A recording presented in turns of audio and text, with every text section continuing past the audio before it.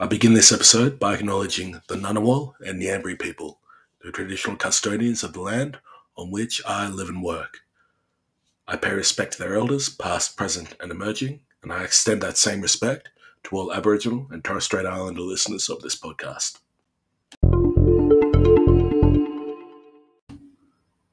Nissan Bulavanaka. Welcome to the Coconut Wireless Podcast. I'm your host, Jeremy Lardner. Now, if you're joining us for the first time, first of all, welcome. It's always wonderful to have new people joining us. What the Coconut Wireless is basically a Pacifica-centric podcast where each episode I'll get someone from the Pacific Islander or Māori communities around the world to join us and just tell us what they're up to, what they're doing.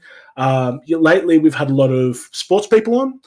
Previous to that, we've also had comedians, content creators, people who are very active in their local communities. So it's a wide range of people that we have on the podcast, and that's, I guess, the main aim of the podcast is to champion the fact that Pacifica people are talented and gifted in so many different ways, and that's shown very clearly through the guests that we've already had on, and I really hope the guests that we'll have on in the future as well. So that's the CWP in a nutshell. Now today's guest is a someone who I've admired for a long time, the last two seasons of Super Rugby especially. He's a gentleman of Māori and Fijian descent. His father, Joeli Vitiaki, actually represented Fiji at the national level for rugby as well. And I'm really excited and blessed to have, as I am always with all of our guests that we have on, to have Mr. Haereiti Hetet, who plays front row for the Fiji Drua. Previous to that, he's also represented Fiji nationally for the Flying Fijians, and he's also represented his Māori heritage, playing a number of tests for the Māori All Blacks. So he's obviously a very, very gifted rugby player and very, very deep thinker, very insightful guy. And he shared a lot of that in the chat that we had. Now, one thing I do want to sort of preface with this talk, Haereiti, or H, as he's known by a lot of people, he's fantastic. Couldn't have been more generous with his time and his insights. And he was just a wonderful guest. One thing that's become a bit of a theme with the podcast is that my two young daughters, who anyone who follows us on social media will be familiar with them. They feature pretty heavily throughout all of our episodes, most of our episodes. In the background, you often hear them sort of yelling out. I record this just at home. I'm not. I don't have the means to record in a professional studio, and that's I prefer it that way anyway. But look, my older girl features very heavily in this episode. She was I was looking after her solo on the day that we were recording, and H had a gap in his schedule where he's able to fit me in, so we tried to make it work. But just so you know, there is a little bit of background noise, and believe it or not, I actually cut out a number of blocks where she's actually come into the room to complain about certain things, like the dogs are doing and different stuff like that. So look, I apologize, but also that's the nature of the beast. This is an independent podcast produced in my own home where I live with my family. So it is what it is. But I just wanted to call that out. Look, I'm aware of it, and if it's off-putting to you, I apologize. But here we go. Here's my talk with H. My guest on the Coconut Wireless today is a man of Fijian and Māori heritage who has had the distinct honour of representing both the Māori All Blacks and the Flying Fijians on the international stage. And that was all done before he even earned a Super Rugby cap.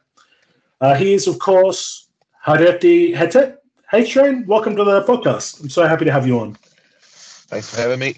We'll get to the footy shortly, but just to take it back to the very start, you're from Otorahanga in King Country, New Zealand. What's it like there? It's just a small town there in the King Country, not too busy. So closest city is Hamilton, about 45 minutes out. So 45 minutes south of Hamilton. So nice, quiet place. Grew up there. It's hometown for me. Yeah. Yeah. Yeah, beauty. Are you back there at the moment, or? Yeah. Oh, beautiful. Oh, very nice. Oh, that's good. Do you get back? Obviously, you're with the draw now, but do you get back a little bit, or? It's my first time back since I went over for, I think, January. Yeah. So, Okay. yeah. Yeah. Oh, fair. Your rugby career, you began at the ripe old age of 5 years old, playing for the mighty Otoranga Sports Club.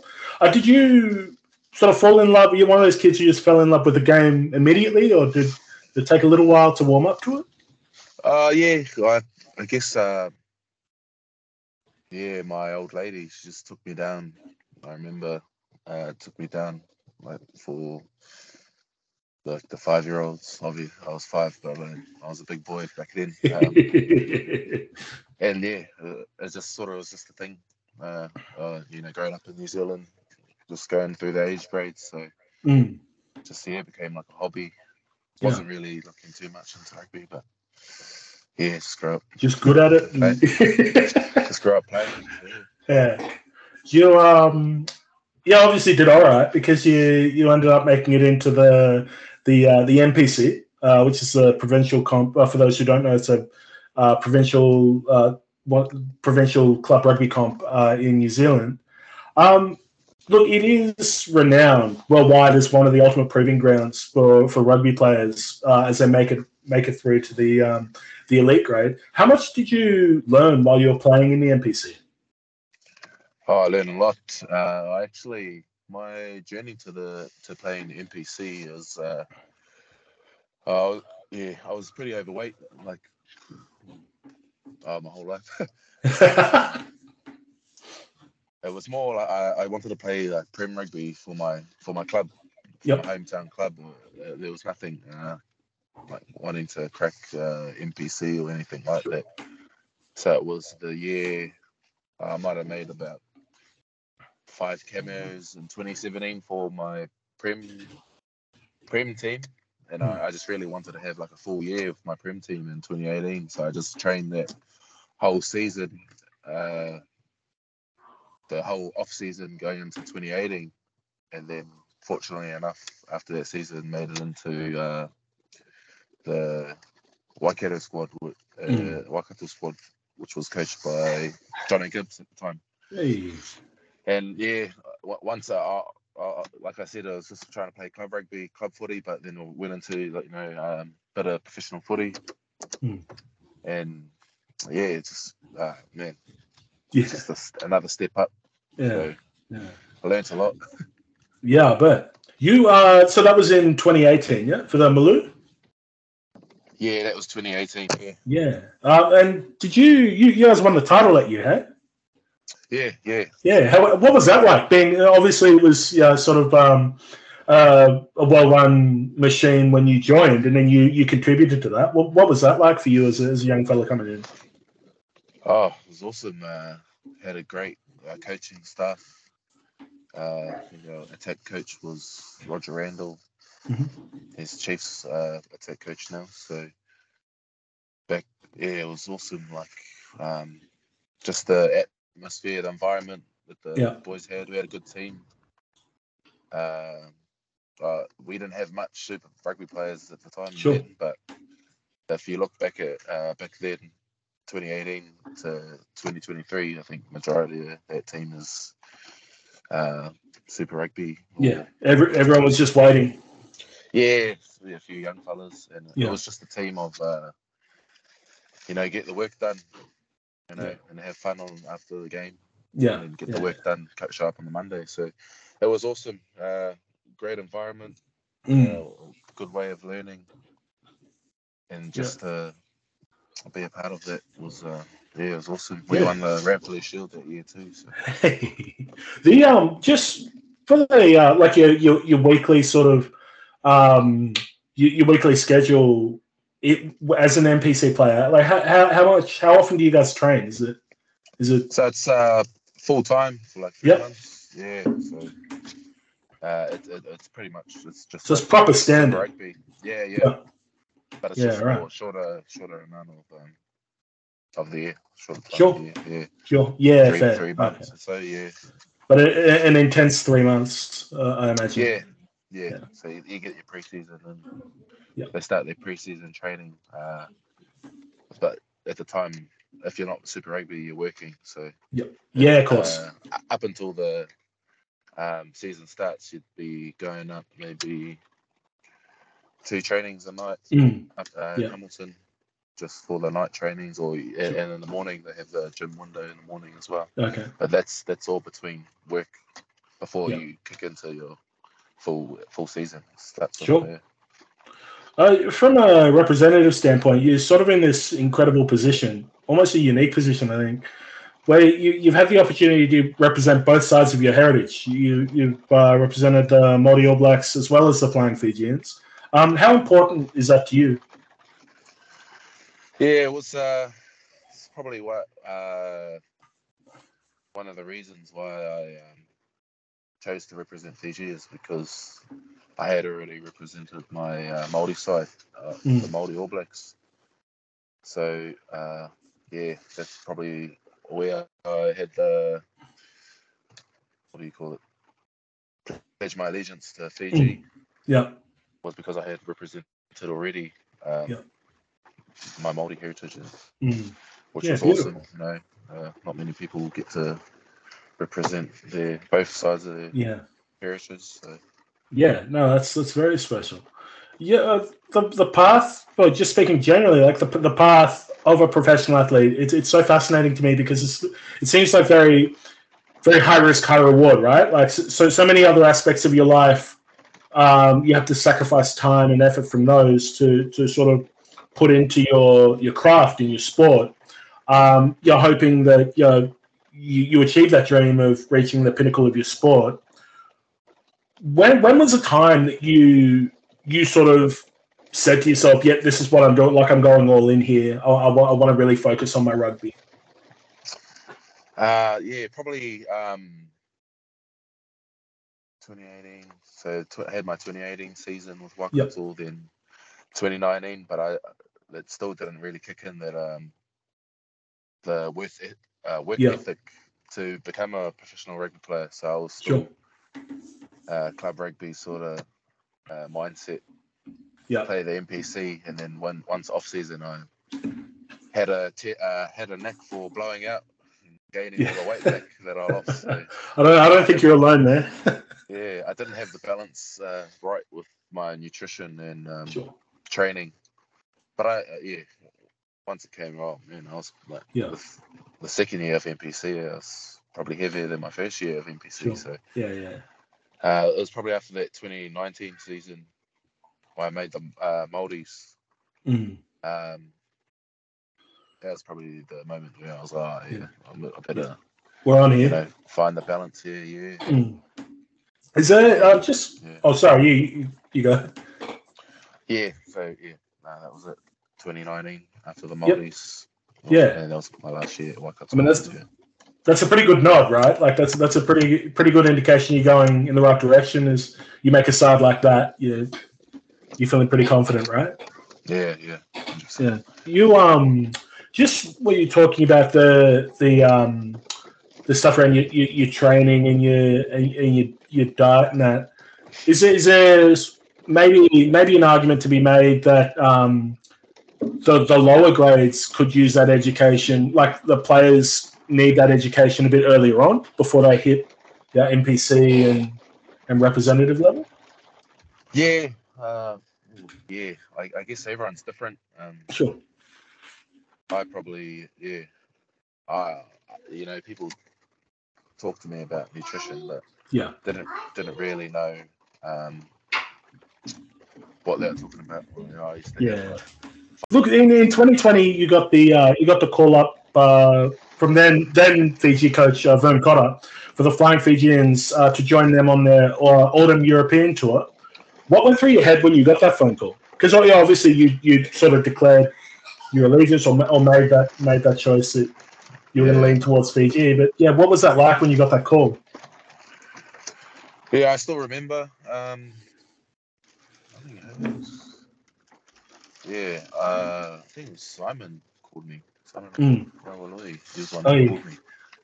And he was asking if I was interested. And yeah, I said, oh yeah, because growing up in New Zealand, All Blacks, All Blacks this, All Blacks that. Yeah. So probably only took me a couple of nights to think about it, but it was exciting. Great opportunity, and I was just like, well, I wasn't looking.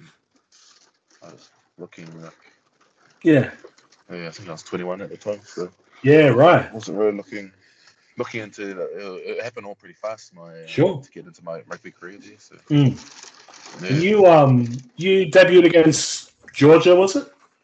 Yeah, so that was the COVID talk. So right. Okay. We only played against Georgia and we beat them. So how was that? Because I mean they're renowned as a pretty strong in the set piece. How were those scrums? Yeah. Oh, I only got one. We came on. I think we came on like 73rd minute or something. I see. Yep. Me, Tix, and Sami Tawaki. So Tix came okay. and Sami Tawaki, we all debuted together. And we only had the one scrum. So, fair. I was still pretty raw at scrumming. I was good at scrumming. I think, in the NPC it wasn't too bad. Yeah. But it's just another level up from 3 levels up. The international rugby. And, fair. The Georgians are pretty great at their set piece, but the boys did pretty well to nullify their set piece on that match. I mean, you know what you're going to get going in, I suppose, in that sort of situation. Yeah, and we had Jace Ryan at the time. So. Okay. So we were good. You and the rest of the lads who played for the Fijian Drua last season, you now got that special place in history as foundation players for the club, and everyone who comes after will sort of look back to you guys as the ones who sort of paved the way and laid that platform. How much does it mean to you to have that special place in rugby history? Yeah, it's crazy. I just probably when the day I leave is probably the day it sinks in, or when I'm older to sink in and retire. Sure. So. You're in it now, so. I'm still living in it now, so. Yeah, it is special, but that's probably a conversation to have when I'm retired and can look back at that piece of history. Yeah, definitely. Can you just talk me through just the lead up to your first match for the trial? Like, how does it work? How far out did you find out that you're actually going to debut? Was it that week or? So the team. Whenever the team naming is when you find out that you're going to play. So and then from when you found out, what was that lead up like for that week? Was it butterflies or? It was more like itchy feet. I was injured the first half of the season, much like this season. I was out with. I got injured in preseason, so it was a long rehab. I think my groin must have had like grade 3 of my groin, so I was up for like 2 months. Yeah. Done the whole preseason before Christmas. Yeah. And then we came back and I got injured. So it was long. I think I came out round 8 debuted against the Melbourne Rebels off the bench. Yeah. And it was a bit of it was long, man. But once that week, I was excited, happy. Maybe 3 days out, they named the team. So but just I guess at that point, just being able to play and being fit was exciting as well, right? Yeah, and I was just excited to get into team training. Whenever I come out of injury, team training is always like, oh, yep, this is like just one step. The next step is to play. So, You look, just a few just quickies just to finish up. Yeah, you've been really generous with your time. I really appreciate that, man. Who's the most fun to play with in the Drua squad? Most fun to play with, like on the field or just around? On or off? Yeah. Yeah. All of them off the field. It's pretty crazy. Yeah. Probably because I'm a prop, Masaki. Yeah. You know, those last year because he's pretty experienced prop, so he knows. Understands what we want to do with the scrum. Yeah. It's always a good chat on the field when we're trying to fix things up. Scrum wise. Yeah. Love our scrums, so.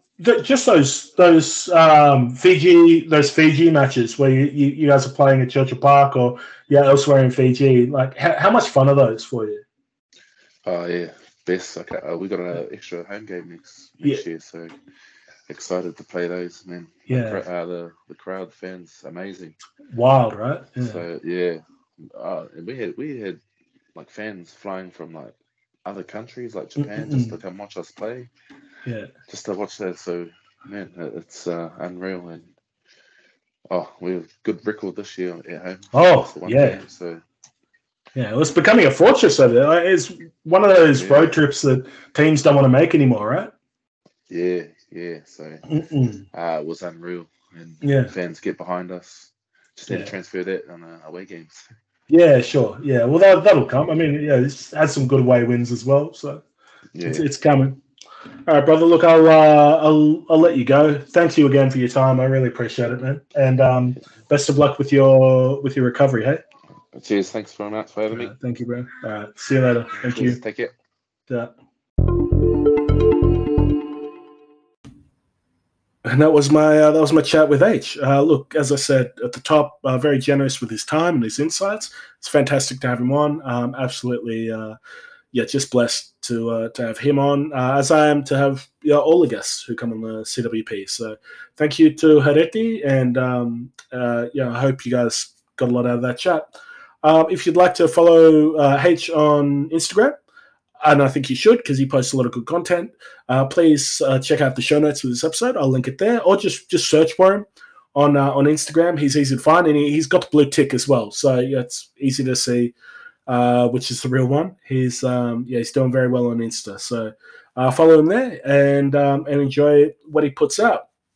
Also, as we always do at the start of the episodes, I always do an acknowledgement of country, as it should. I think as most podcasts made in this country should.